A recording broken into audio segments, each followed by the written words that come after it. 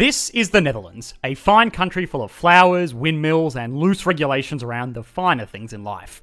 This country is in many ways like a lot of very developed European countries we have explored earlier on the channel. Very high living standards, good social mobility, a strong economy, and healthy levels of inequality. But the Netherlands hides a bit of a secret behind its lovely flowery smile. It is one of the largest tax havens in the world. But how does this make sense? The Netherlands has a high income tax rate of over 50% for top earners. It has a corporate tax rate of 25%, and there are not even particularly strict laws around things like banking privacy in countries like Switzerland, for example. So all of this is making the Netherlands sound like a pretty terrible tax haven all in all. So why is it so popular? Well, as with everything to do with taxation of international entities like multinational corporations, it is complicated. Majorly complicated. A lot of this complexity is by design. A big part of modern day schemes like this is not making it too obvious and sprinkling a lot of nuance on the whole system so it is not so obvious what it is you are doing. It is majorly bad publicity to be exposed as a tax dodging company.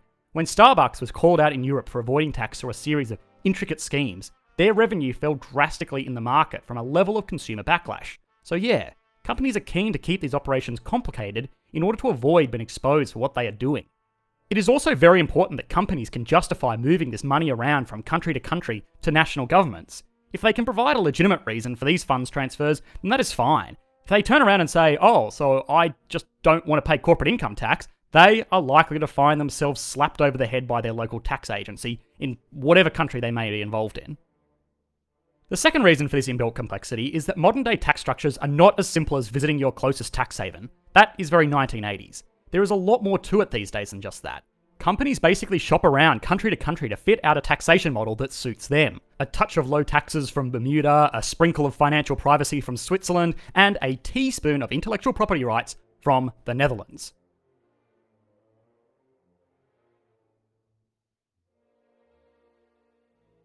Okay, so let's say you're a crafty and morally onerous multinational CEO and you're keen to make some of your profit disappear to the land of no tax. How would this work? You would think you could just set up a holding company in Bermuda or Panama or any other zero corporate tax nation on earth, funnel all of your profits there and call it a day and be done with it, right? Well, no. Firstly, this is very obviously tax dodging as the primary motivator of sending money overseas, and therefore not allowed.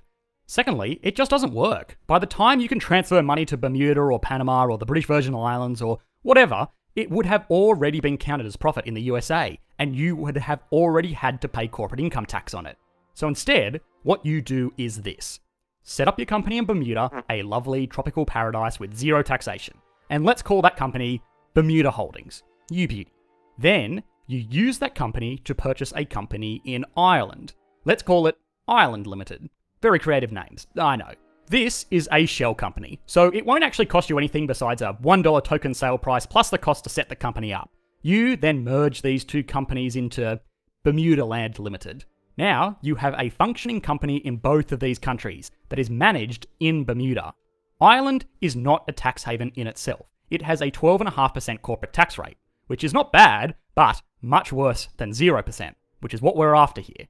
What makes Ireland so great is a law that states if a company is owned by another foreign company, then the profits can be transferred to that country and taxed over there at whatever that country's tax rate may be. Cool. So, then you give Bermuda Land Limited all of your intellectual property. Let's say your logo and some technology patents or whatever. Bermuda Land Limited then sets up another company in the Netherlands. Let's call it Netherlands Limited. Bermuda Land then licenses out all of these intellectual property rights to this company here. The reason the Netherlands is so perfect for this is because it has a nearly 0% tax rate on the revenue from patents and an agreement with other European countries that money can be transferred country to country tax-free. Okay, so now let's follow the money. Let's say your company sells your product in the United States and makes a $1,000 sale. After costs of goods sold and business expenses, you would be left with a profit of, let's say, $500, and you should pay tax on that. But no. Suddenly, you have to pay a fee to use the logo and the technology involved in that product to the Netherlands Limited. That is, the current license holder of all of these patents, remember? Let's say Netherlands Limited conveniently charges you a $500 licensing fee for every 1 unit sold. Well, suddenly, for every $1,000 in sales, you are paying $1,000 in costs and expenses and making zero profit, and therefore paying zero tax in the United States. Awesome. Now, the money is in the Netherlands, and Netherlands Limited just made $500 in revenue from its intellectual property. That it holds the license to. Well, that's fine. Remember, the tax on intellectual property in the Netherlands is super low, effectively zero in some circumstances, so no problems here. But the Netherlands Limited cannot sit on this money, or else it will count as profit, and it will be hit with a 25% tax rate, which kind of defeats the purpose of this whole ballet. So, it is a hot potato of funds to Ireland.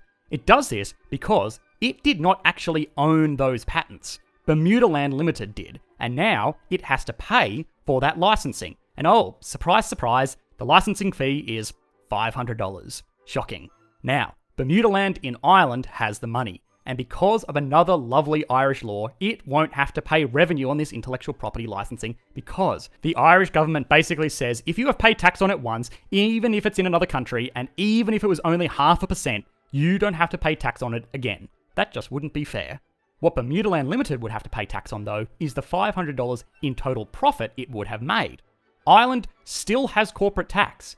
But remember, the Irish government is very kind here once again.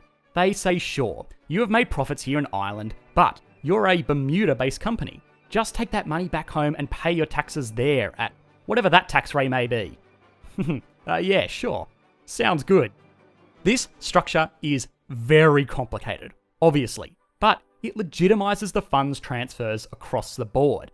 Paying for licensing is not tax avoidance. It is a business expense almost every single business in the world has to pay for.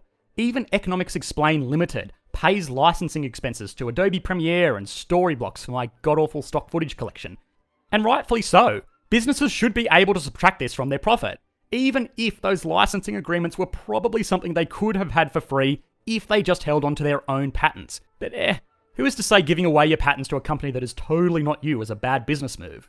So, this scheme is perfectly legitimate. It just involves paying licensing fees to countries around the world, but it also avoids any form of taxation. By going from America to make a sale, to the Netherlands to avoid paying intellectual property tax revenue, to Ireland to avoid paying foreign transfer fee taxes, and then through Ireland to Bermuda to avoid paying corporate taxes, you have avoided basically paying any form of corporate tax. You really probably should have been paying.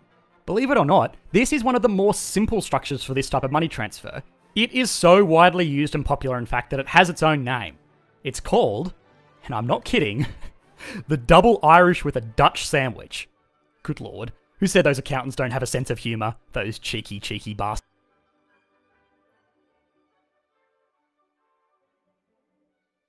A lot of people look down on this kind of scheme, and there's a strong argument to be made that companies making profits in a country should probably pay some tax in that country. These kind of companies are probably dependent on public roads to ship their goods and policing to keep their factories safe, and this doesn't come for free. It comes from taxes.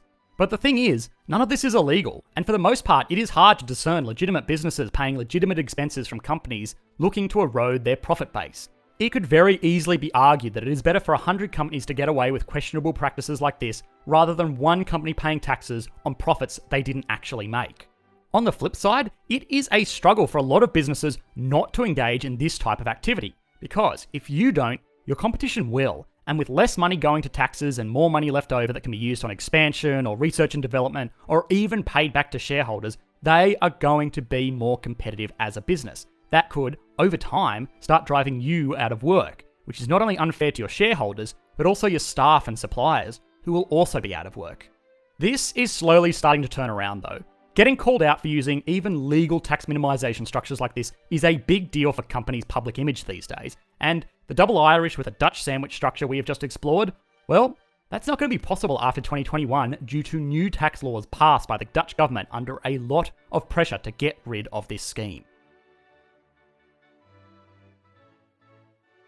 It is almost inevitable that some genius accountant with a team of lawyers already has the next double Irish with a Dutch sandwich structure thought up and ready to go as soon as 2021 rolls around.